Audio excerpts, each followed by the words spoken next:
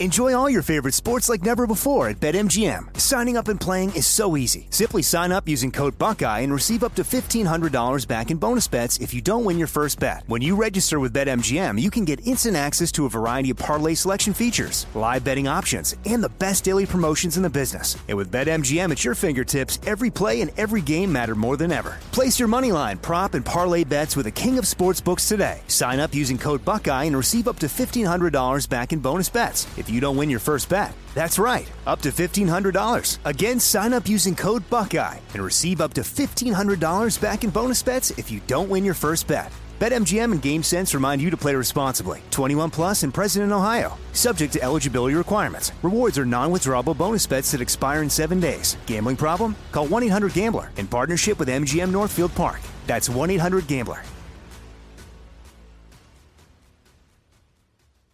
What's up, this your boy Lil Duval, and check out my podcast, Conversations with Unc, on the Black Effect Podcast Network. Each and every Tuesday, Conversations with Unc podcast feature casuals and in-depth talk about ebbs and flows of life and the pursuit of happiness. Unlike my work on stage, I tap into a more serious and sensitive side to give life advice and simply offer words of encouragement, yet remind folks to never forget to laugh. Every Tuesday, listen to Conversation with Unc, hosted by Lil Duval on the Black Effect Podcast Network, iHeartRadio app, or wherever you get your podcasts. Presented by AT&T. Connecting changes everything.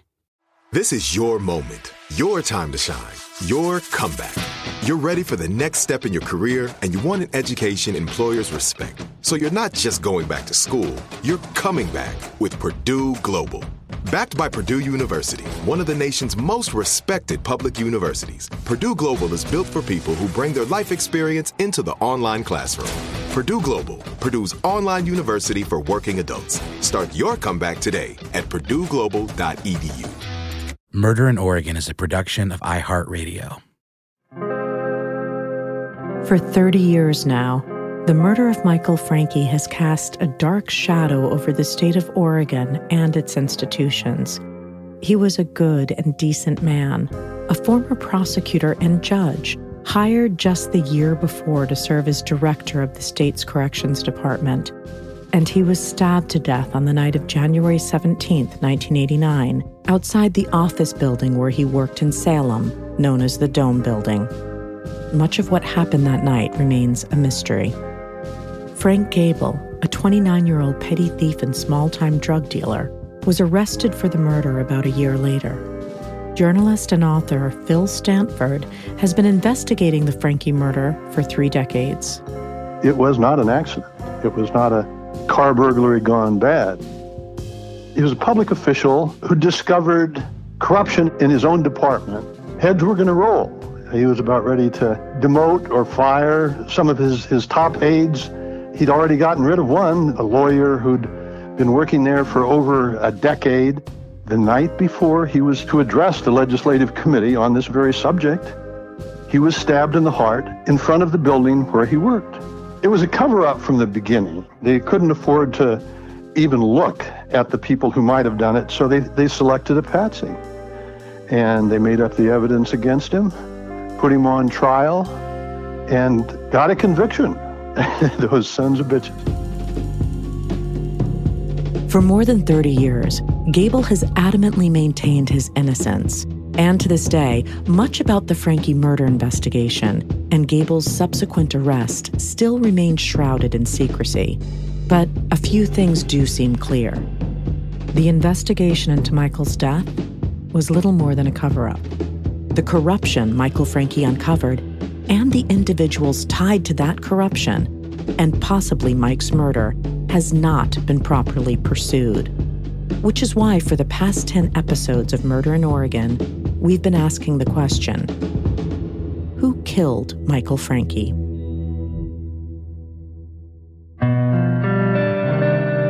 I'm Lauren Bright Pacheco, and this is Murder in Oregon.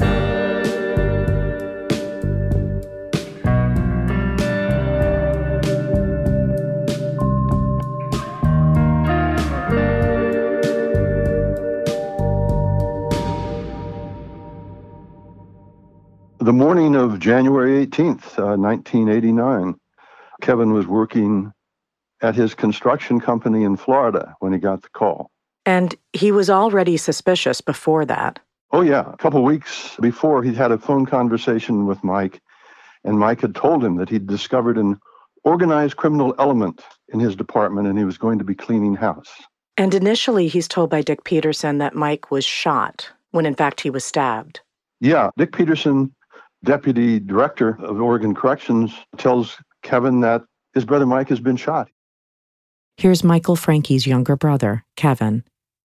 What's going through my mind, I think, is probably what goes through everybody's mind when you get a tragic event, is that I knew in my heart that I would get out here and somebody would tell me it's a big mistake. It was somebody else. Mike's okay, he's over here.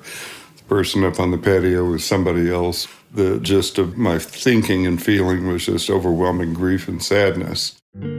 Kevin immediately flew to Oregon, as did his older brother, Pat. I remember seeing Pat. He looked like he just had the weight of the world on his shoulders. And all we could do is just hug each other. And all I said was, "It's true." That was it. And then when Kevin gets out to Oregon, he is interviewed initially by Detective Lauren Glover. Right, yeah. I think it's that morning at the Dome building. Lauren Glover was a state police officer who was one of the principal investigators in the Francke murder. I assume that Glover asked the expected questions that you would ask in a murder situation. Right. Did Mike have any drug habits? Did Mike have any drinking habits? Did he have any gambling habits? Do you know if he was having affairs with anybody? Did he tell you this? Did he tell you that? And I said, no. What he told me was that he had uncovered an organized criminal element, and it kind of went over his head. And we know this because years later, we got the officer's notes, is that his brother was running into problems with his top staff. And then the Francke brothers went with the police to Mike's house to get clothing for the funeral for Mike's body. And what they saw there was pretty amazing. Here's Pat, the oldest Francke brother.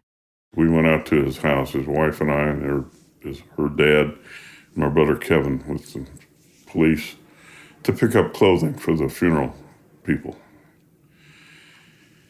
There was a .45 caliber pistol in the bed that had been under his pillow, and a 12-gauge state riot gun leaning against the sliding glass door that opened out onto a deck. And the deck and the sidewalk down below were littered with hundreds and hundreds of spent 12-gauge shotgun shells. He'd been out there doing the walk, practicing with that 12-gauge. That isn't a normal activity, I don't think. I don't think that's how I would want to spend my life, sleeping with a pistol under my pillow. Not only would it seem that Mike was concerned for his safety, but the state's official narrative of the murder as a car robbery gone bad just didn't make sense. Well, it wasn't much of a robbery because he still had his wallet, he still had his watch. What was missing was his briefcase.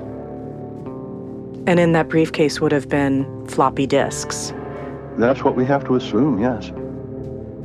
There was also unusual activity at the Dome building the day after his body was found, which would have been a Saturday. An inmate reported seeing a number, I think it was 23 or something like that, burn bags of computer printouts that had been gathered up over the weekend. There were 23 trash bags full of papers that were carried out of somewhere, and I would suspect some of it came out of his office, and they were all shredded. The Francke family was assured the investigation was a top priority and cautioned not to talk to the press. But Kevin, in particular, remained skeptical. From day one, I didn't believe that somebody was there stealing something out of Mike's glove compartment and killed him.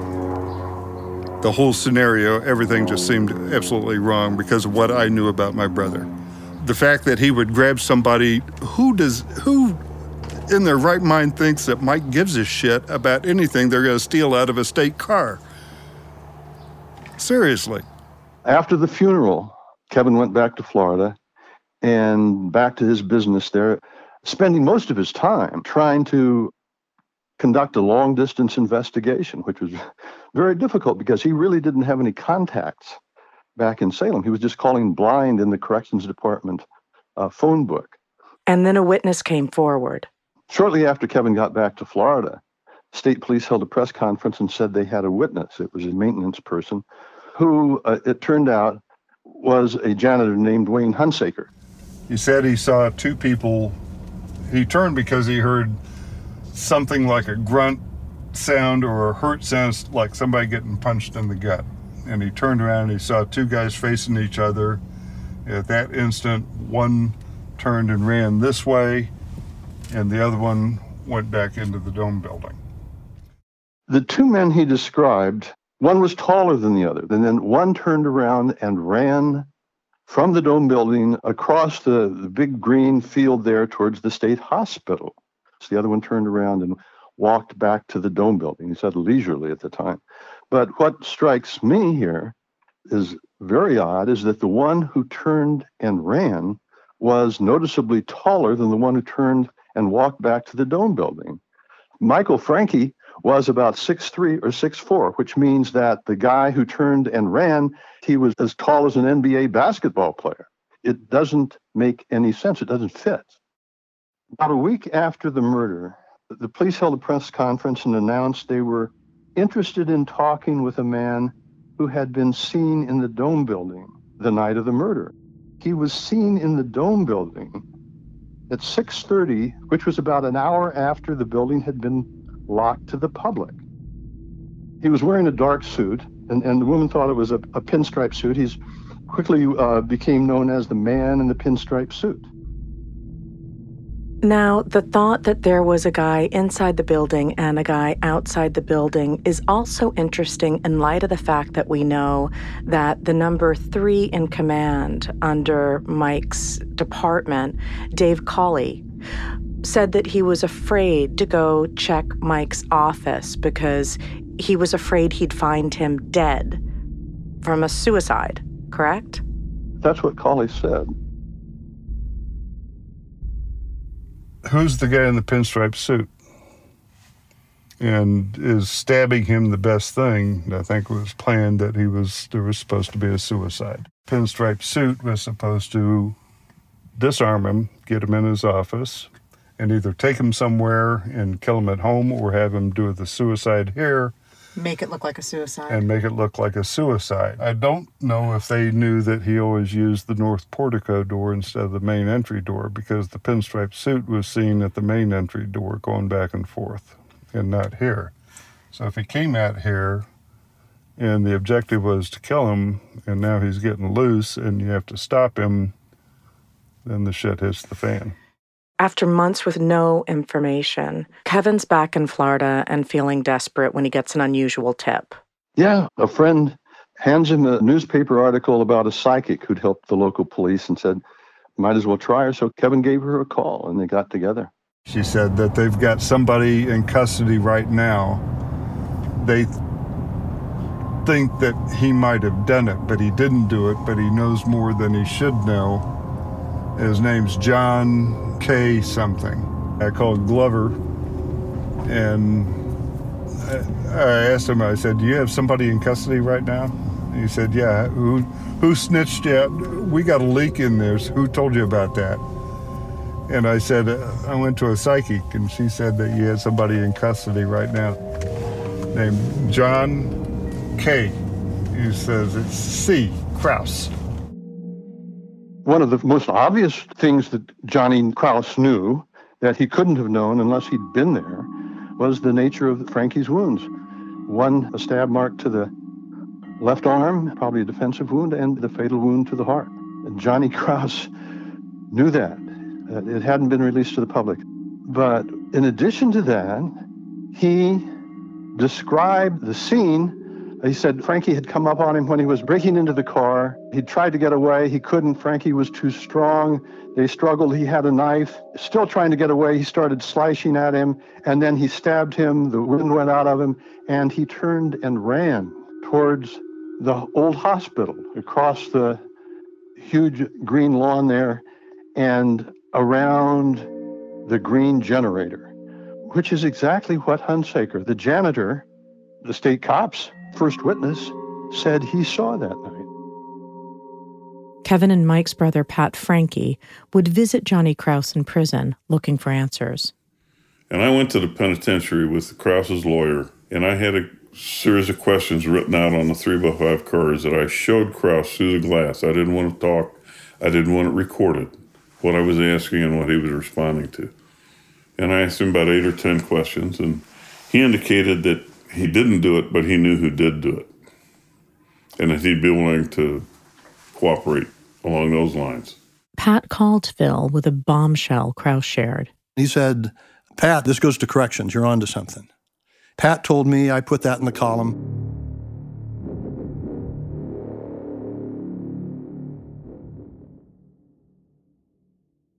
Enjoy all your favorite sports like never before at BetMGM. Signing up and playing is so easy. Simply sign up using code Buckeye and receive up to $1,500 back in bonus bets if you don't win your first bet. When you register with BetMGM, you can get instant access to a variety of parlay selection features, live betting options, and the best daily promotions in the business. And with BetMGM at your fingertips, every play and every game matter more than ever. Place your moneyline, prop, and parlay bets with the king of sportsbooks today. Sign up using code Buckeye and receive up to $1,500 back in bonus bets if you don't win your first bet. That's right, up to $1,500. Again, sign up using code Buckeye and receive up to $1,500 back in bonus bets if you don't win your first bet. BetMGM and GameSense remind you to play responsibly. 21 plus and present in Ohio. Subject to eligibility requirements. Rewards are non-withdrawable bonus bets that expire in 7 days. Gambling problem? Call 1-800-GAMBLER in partnership with MGM Northfield Park. That's 1-800-GAMBLER.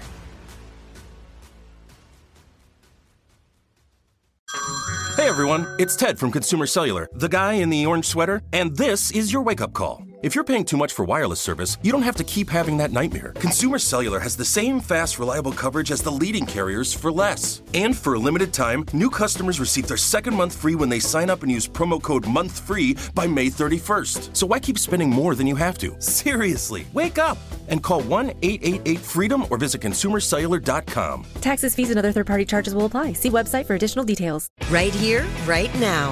Find your beautiful new floor at Right Rug Flooring. Choose from thousands of in-stock styles, ready for next day installation, and all backed by the right price guarantee. Visit rightrug.com. That's RITERUG.com today to schedule a free in-home estimate or to find a location near you. 24-month financing is available with approved credit. For 90 years, we've been right here, right now. Right Rug Flooring. After Johnny Kraus's confession, he even took cops on a ride to show them where they could find the bloody clothes he ditched after the murder. During that ride, Kraus also suggested a bit of a detour. The police took him in a police car to show them where he had buried some clothes that he had worn that night. And as they were driving down Park Avenue, 2 blocks from the Dome building, which is where Michael Franke worked, Kraus said, if you want to go see where the knife was that killed Mike Franke, go over to 942 Park Avenue. And that's what Dale Penn in the car and 2 state cops and Kraus's attorney, and they couldn't take 2 minutes out of their drive to the penitentiary to stop by 942 Park Avenue just to check him out. And that afternoon, the record shows he came back and had a meeting with Dale Penn and Sarah Moore, who was then the lead prosecutor on the case, and said that he'd been approached by 2 officials in corrections, offered $10,000 to kill Franke, but had backed out of it, and that someone else had done it. So all this is going on behind the scenes, and we don't know it until the records are released sometime later. But what we do know is that shortly after that, Johnny Kraus was dropped as a suspect. And in fact, it eventually given immunity by the DA's office on the condition that he not recant his recantation. So it's that they didn't like his confession. They didn't like the people his confession would ultimately lead to. That's what it looks like, for sure. By now, Kevin was done taking orders from the folks behind the official investigation. and gives Phil the green light to report on the corruption he knew his brother was investigating. Phil does, and includes a copy of a police sketch he's tracked down. It's of the man in the pinstripe suit. And then, Governor Neil Goldschmidt retaliates against both Phil and Kevin. That's what set off Goldschmidt. Next thing I knew, he was holding a press conference. He's saying, issue after issue is in the paper, and nobody has ever stopped to say, where does this garbage come from? You're impugning the character of the Oregon State Police, which is an independent investigation. He held another press conference and called it BS. After that, Goldschmidt's office and the prosecutor, Dale Penn, started attacking Kevin, saying there is no evidence at all that members of the Franke family said anything about this organized criminal element in their initial interviews with the state cops, which of course was not true. Even as the official investigation pushed the narrative of a car burglary gone bad, there was another development that pointed in a very different direction. An inmate named Conrad Garcia came forward with shocking allegations. About 6 months after Michael Franke is murdered, he goes to his counselor in prison and tells the counselor that he knows something about the murder. He says he was approached by Tim Natividad to do the murder, and he knows that Scott McAllister, the prison lawyer, arranged it. Is there record of that? I pulled up the report by Lawrence, Conrad's counselor, and it says, this is what the task force wrote from his report. Lawrence was interviewing inmate Garcia concerning an institutional matter. During the conversation, Garcia told Lawrence, Mr. Franke was killed by Timothy David Natividad. This was arranged by Scott McAllister. So that's the information they had. Conrad stated that Tim Natividad killed Mike Franke and that Scott McAllister had put him up to it. And he told that to his counselor. John Lawrence gave that information into the state police via the tip lines and the tip sheets to the state police investigators regarding Mike's murder. And we spoke to two women extremely involved and familiar with Timothy Natividad, also known as Rooster, and both believed he was violent, volatile, and very capable of murder. Here's Carrie Rothschild, who was barely a teen when she was trafficked by her mother to Natividad, a drug dealer. Carrie was even with Natividad when another murder was committed. There were some gunshots, and the door opened, and somebody in the other room had shot one of the people that he was with and killed him, and he had them over his shoulder, and I've had nightmares about this day forever, but he's carrying them, and then he takes them outside and puts them in a trunk of a car, and I went with him in the van, and I helped him, unfortunately, clean up the blood because it was on him. And he looked at me and said, we'll never, ever speak of this again. And I was so scared. Carrie's mother, Melody, was muling large amounts of drugs into the prison with the obvious protection and knowledge of people in power. She's moving a lot of drugs into the joint. She's going in to visit 3 times a day, 7 days a week, which is unheard of.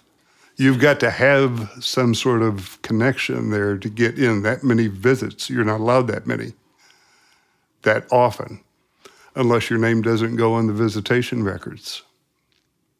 So you must have known somebody that could get you in without documenting your visit.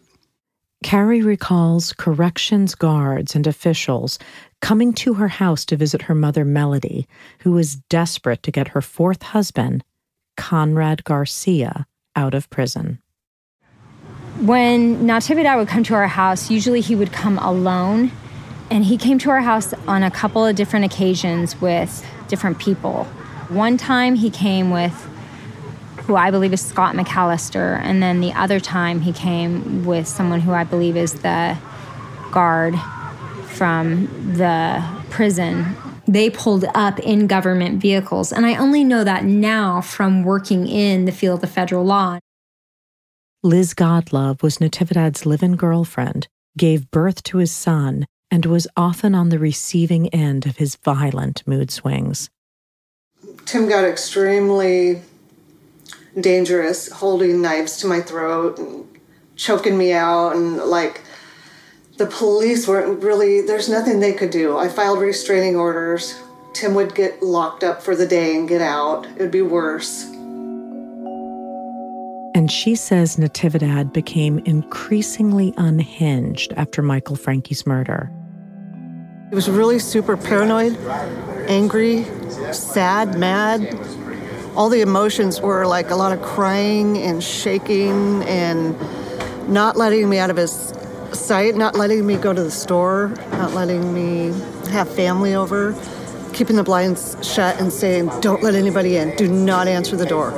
And if I'm here, I'm not here. Don't ever let anybody know I'm here. He wanted to move to Bend and buy a house. In those 2 weeks, he's telling me all this. He wanted to go to Hawaii, so he had all these big plans right away. 2 weeks after Mike's murder, Liz would shoot Tim to death in self-defense. Then, months later, she would see the police drawing of the man in the pinstripe suit. The composite drawing that came out in the newspaper and on the news looked to me and my sister Karen, it looked like Tim. Do you remember what you thought and what you said when you saw that? Really, we were shocked and said, oh my God. So she went to the police. I said, you guys, I think Tim killed Michael Frankke. I need you to look into it. Tim always carried a knife. Tim had a huge knife collection. Tim was violent. Tim told me he killed somebody, and I think it's Michael. Look at this composite drawing. And they laughed and said, you can't convict a dead man. There's nothing we can do here. And Tim Natividad is never pursued as a suspect. No, despite what Conrad Garcia told his counselor, that he'd been approached by Natividad to do the murder and that he thought that Scott McAllister was behind it, they never really pursued that. No, they never did. Why do you think? One obvious possibility is they couldn't have investigated him without investigating McAllister, and they obviously did not want to investigate McAllister. And so it was about this time the investigation started zeroing in on small-time drug dealer named Frank Gable, just completely out of the blue. They had no physical evidence connecting him with the crime. None. And how did they build their case around him? So what they did was to talk to a motley collection of ex-cons and jailbirds who had serious sentences in some cases hanging over their heads and get them to make up stories about Gable. They used lie detector tests, polygraphs, to shape the testimony in just about every case. I got a phone call at home on April 9th, the morning of April 9th, and it was Captain Dennis O'Donnell on the line. He stated his purpose for the call was to inform me that they had indicted Frank Gable for the murder of Mike. And I said, you got to be shitting me. I said, well, why are you calling me? Because I was expecting that if there was a call, that it'd be calling from the DA's office. And he said, we flipped a coin and I lost. Convinced there was more to his brother's murder, Kevin picked up and moved to Oregon. He wasn't exactly welcomed. The very first night that I was in Oregon, I got my tires slashed. Then I got a note saying, welcome to Oregon, now go home, placed on the windshield. The Salem and State Police would try to make his life a living hell, and they'd go beyond verbal harassment. It's not verbal when there's a gun pointing in your temple, and that happened on several occasions. One in particular that nearly turned deadly. I sat there wondering if I was going to see the windshield blow out before my brain said it. All kinds of weird things were coming into my head. And I kept watching the cops in my rearview mirror because they had the light shining in the outside mirror here, and I could see about 5 cops back there. In the meantime, Gable's trial set. Yeah, the lawyer assigned to Gable's case, Bob Abel, was hardly capable of handling such a big, important, complex case. He was on the skids himself as a lawyer, and he was a heavy drinker besides.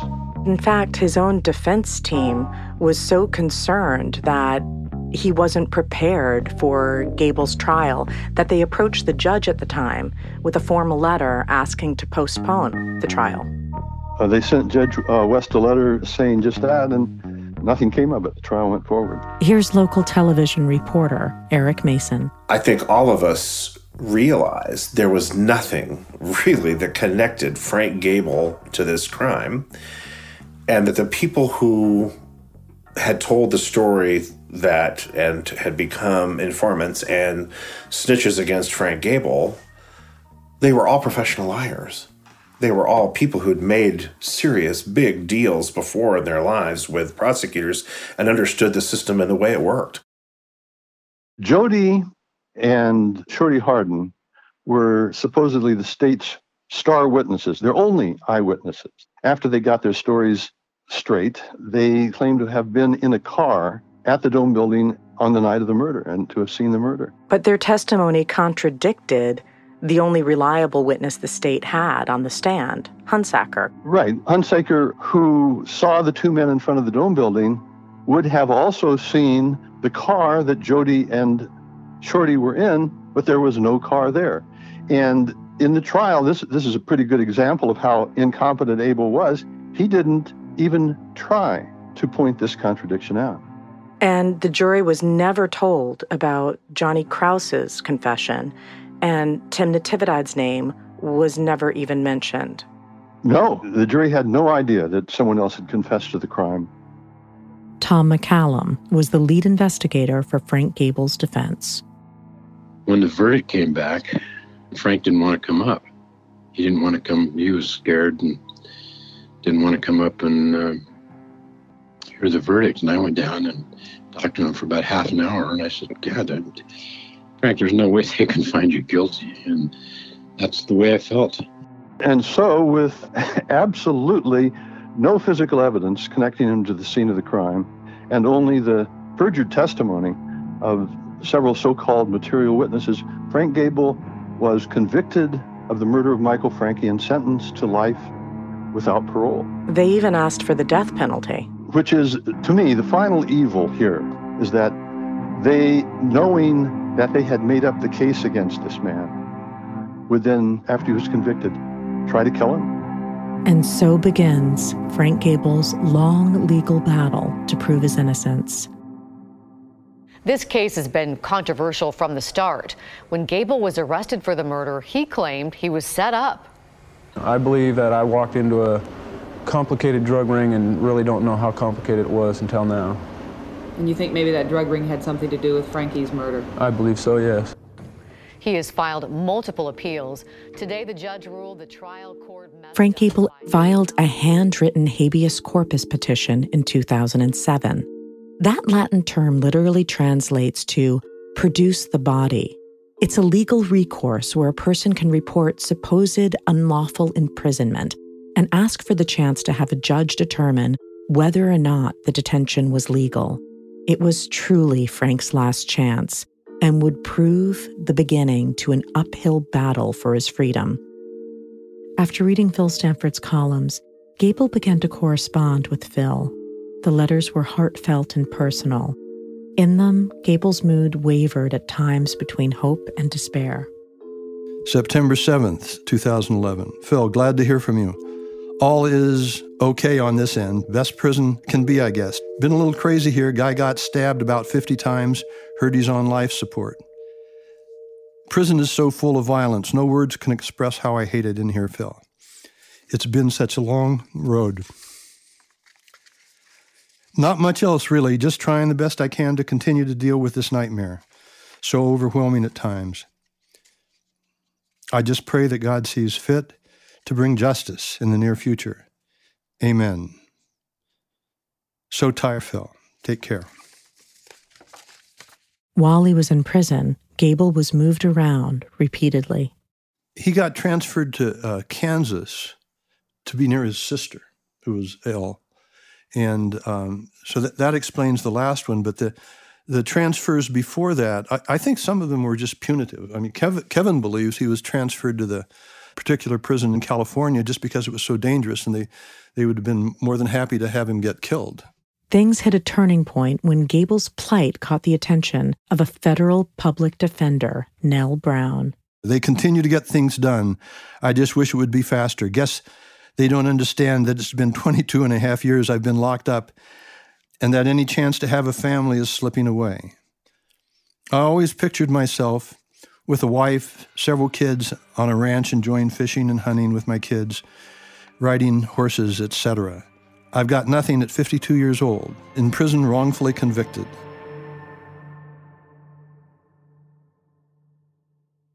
Enjoy all your favorite sports like never before at BetMGM. Signing up and playing is so easy. Simply sign up using code Buckeye and receive up to $1,500 back in bonus bets if you don't win your first bet. When you register with BetMGM, you can get instant access to a variety of parlay selection features, live betting options, and the best daily promotions in the business. And with BetMGM at your fingertips, every play and every game matter more than ever. Place your moneyline, prop, and parlay bets with the king of sportsbooks today. Sign up using code Buckeye and receive up to $1,500 back in bonus bets if you don't win your first bet. That's right, up to $1,500. Again, sign up using code Buckeye and receive up to $1,500 back in bonus bets if you don't win your first bet. BetMGM and GameSense remind you to play responsibly. 21 plus and present in Ohio. Subject to eligibility requirements. Rewards are non-withdrawable bonus bets that expire in 7 days. Gambling problem? Call 1-800-GAMBLER in partnership with MGM Northfield Park. That's 1-800-GAMBLER. Right here, right now. Find your beautiful new floor at Right Rug Flooring.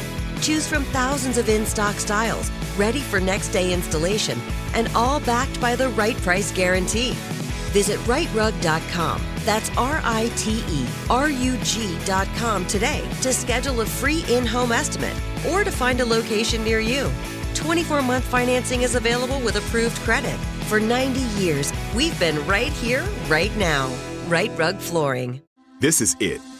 Your moment. This is your time to make your comeback with Purdue Global. When you come back with a Purdue Global degree, you create opportunity for yourself, your family, and your future. It's a degree you can be proud of, a degree that employers will trust and respect. Purdue Global offers working adults like you over 175 flexible degree programs to meet your specific career goals. These include associate, bachelor's, master's, and doctoral degrees and certificates. Purdue Global degree programs range from nursing to business to communication and more. Whatever your interest, we have the degree that will move you forward. You have the knowledge, you have the experience. Now it's time to get credit for the work you've done and earn the recognition you deserve with Purdue Global, Purdue's online university for working adults. You know you're worth it. We do too. So don't wait another second to get the degree that will take your career to the next level. Start your comeback today at purdueglobal.edu.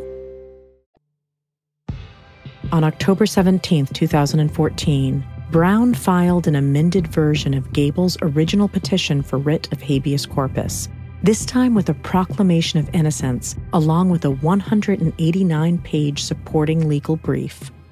It was an astronomical task. First of all, she and her investigators contacted all the material witnesses and got them to recant, to admit they'd made up their testimony. She was using phone records. She put together an airtight alibi for Frank on the night of the murder, at the time of the murder. This could have been done before.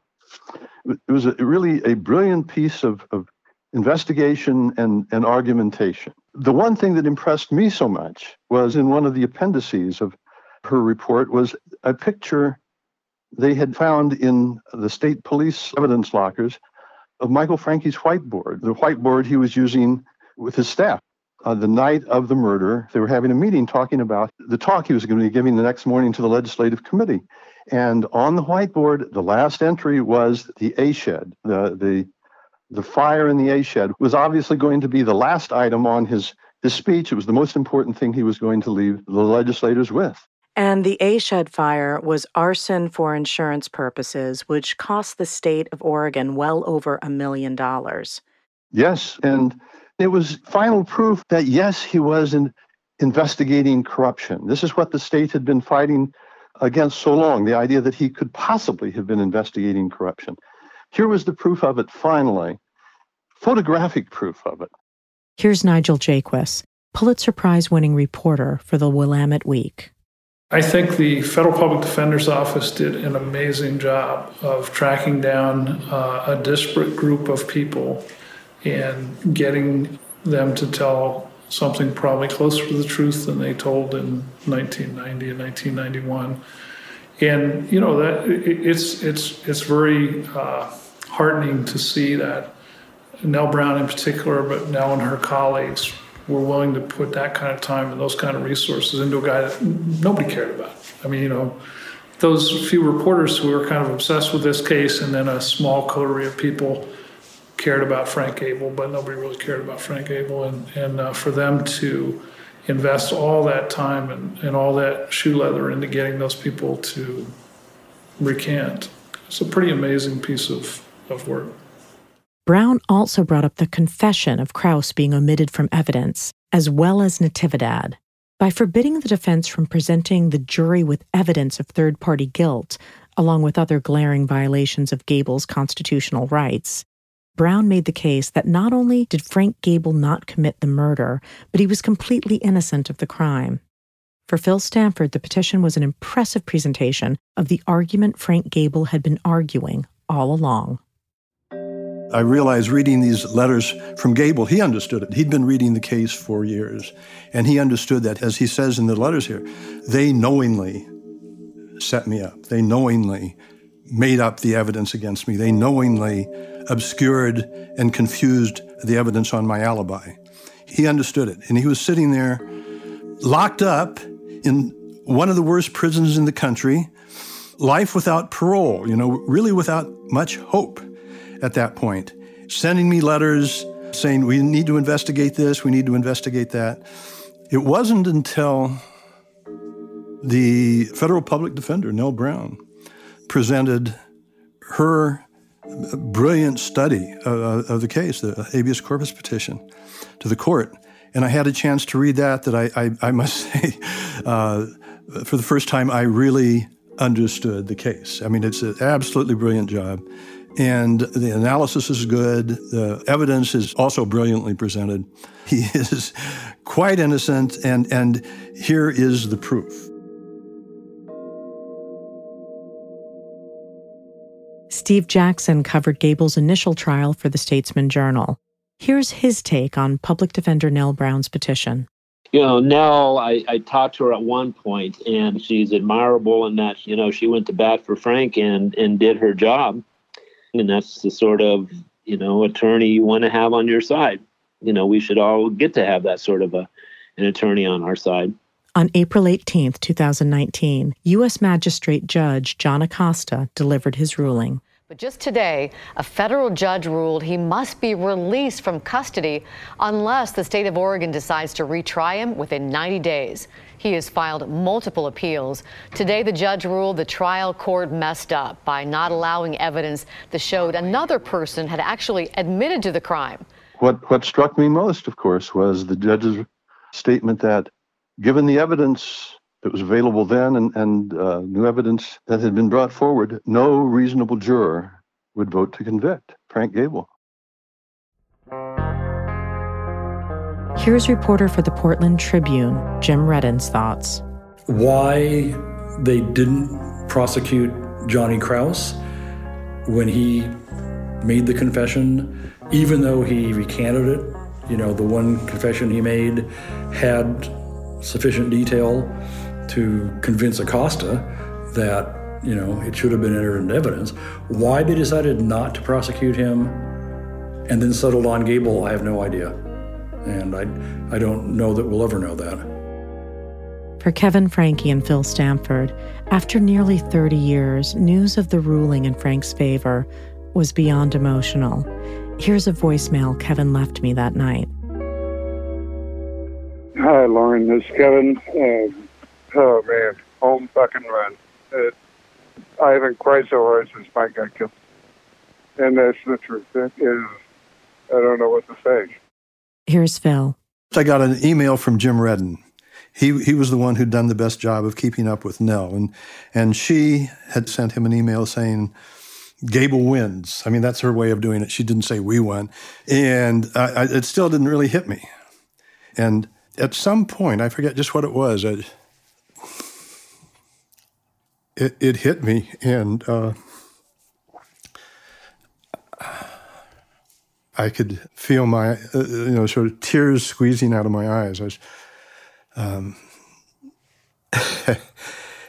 and of course, I talked to Kevin, and he said, "Yeah, I cried like a baby," and I said, "Me too."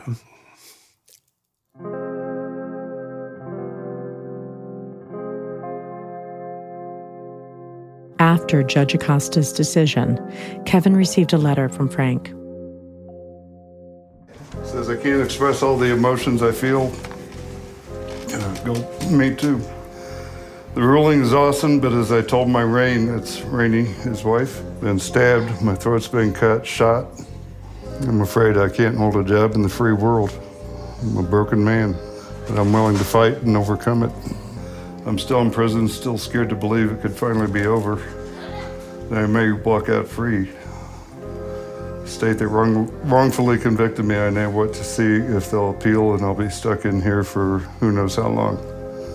So till I'm getting dressed out to leave, I'll be uncertain, not able to believe this is truly over. Hope to see you all soon, Frank. Freedom after 30 years. On Friday, 59-year-old Frank Gable will walk out of prison. Now, Oregon's Department of Justice has 90 days to either release Gable or retry him. Frank Gable did walk out of prison into the arms of his wife on June 28, 2019. But the joy of Frank's newfound freedom was short-lived. The state of Oregon appealed the decision the next month. The Oregon Department of Justice is appealing, saying it believes Gable remains a danger to the public.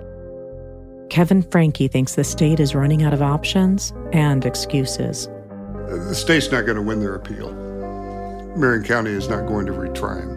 But they can drag this appeal out for years. And they don't have a case against him, period. They have no witnesses. They have no evidence. They have nothing. And now we have an open case. Coming up on the final episode of Murder in Oregon, loose ends are tied. A lot of people were never satisfied that it was solved, and they're even less satisfied today. And we present the pressing issues that remain. There's a letter there. It said, I knew your brother was killed because he knew too much and he was stepping on the wrong toes. To call out the people who know who killed Michael Franke.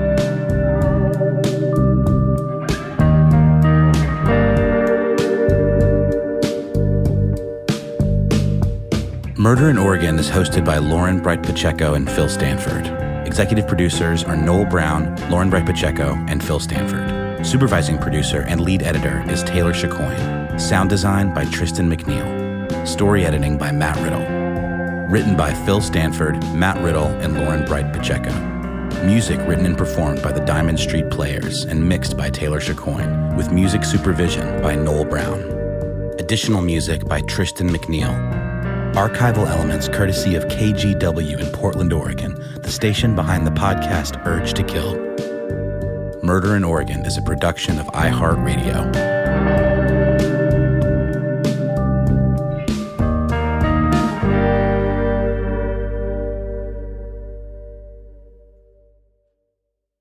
Right here, right now. Find your beautiful new floor at Right Rug Flooring. Choose from thousands of in-stock styles, ready for next day installation, and all backed by the right price guarantee. Visit rightrug.com. That's RITERUG.com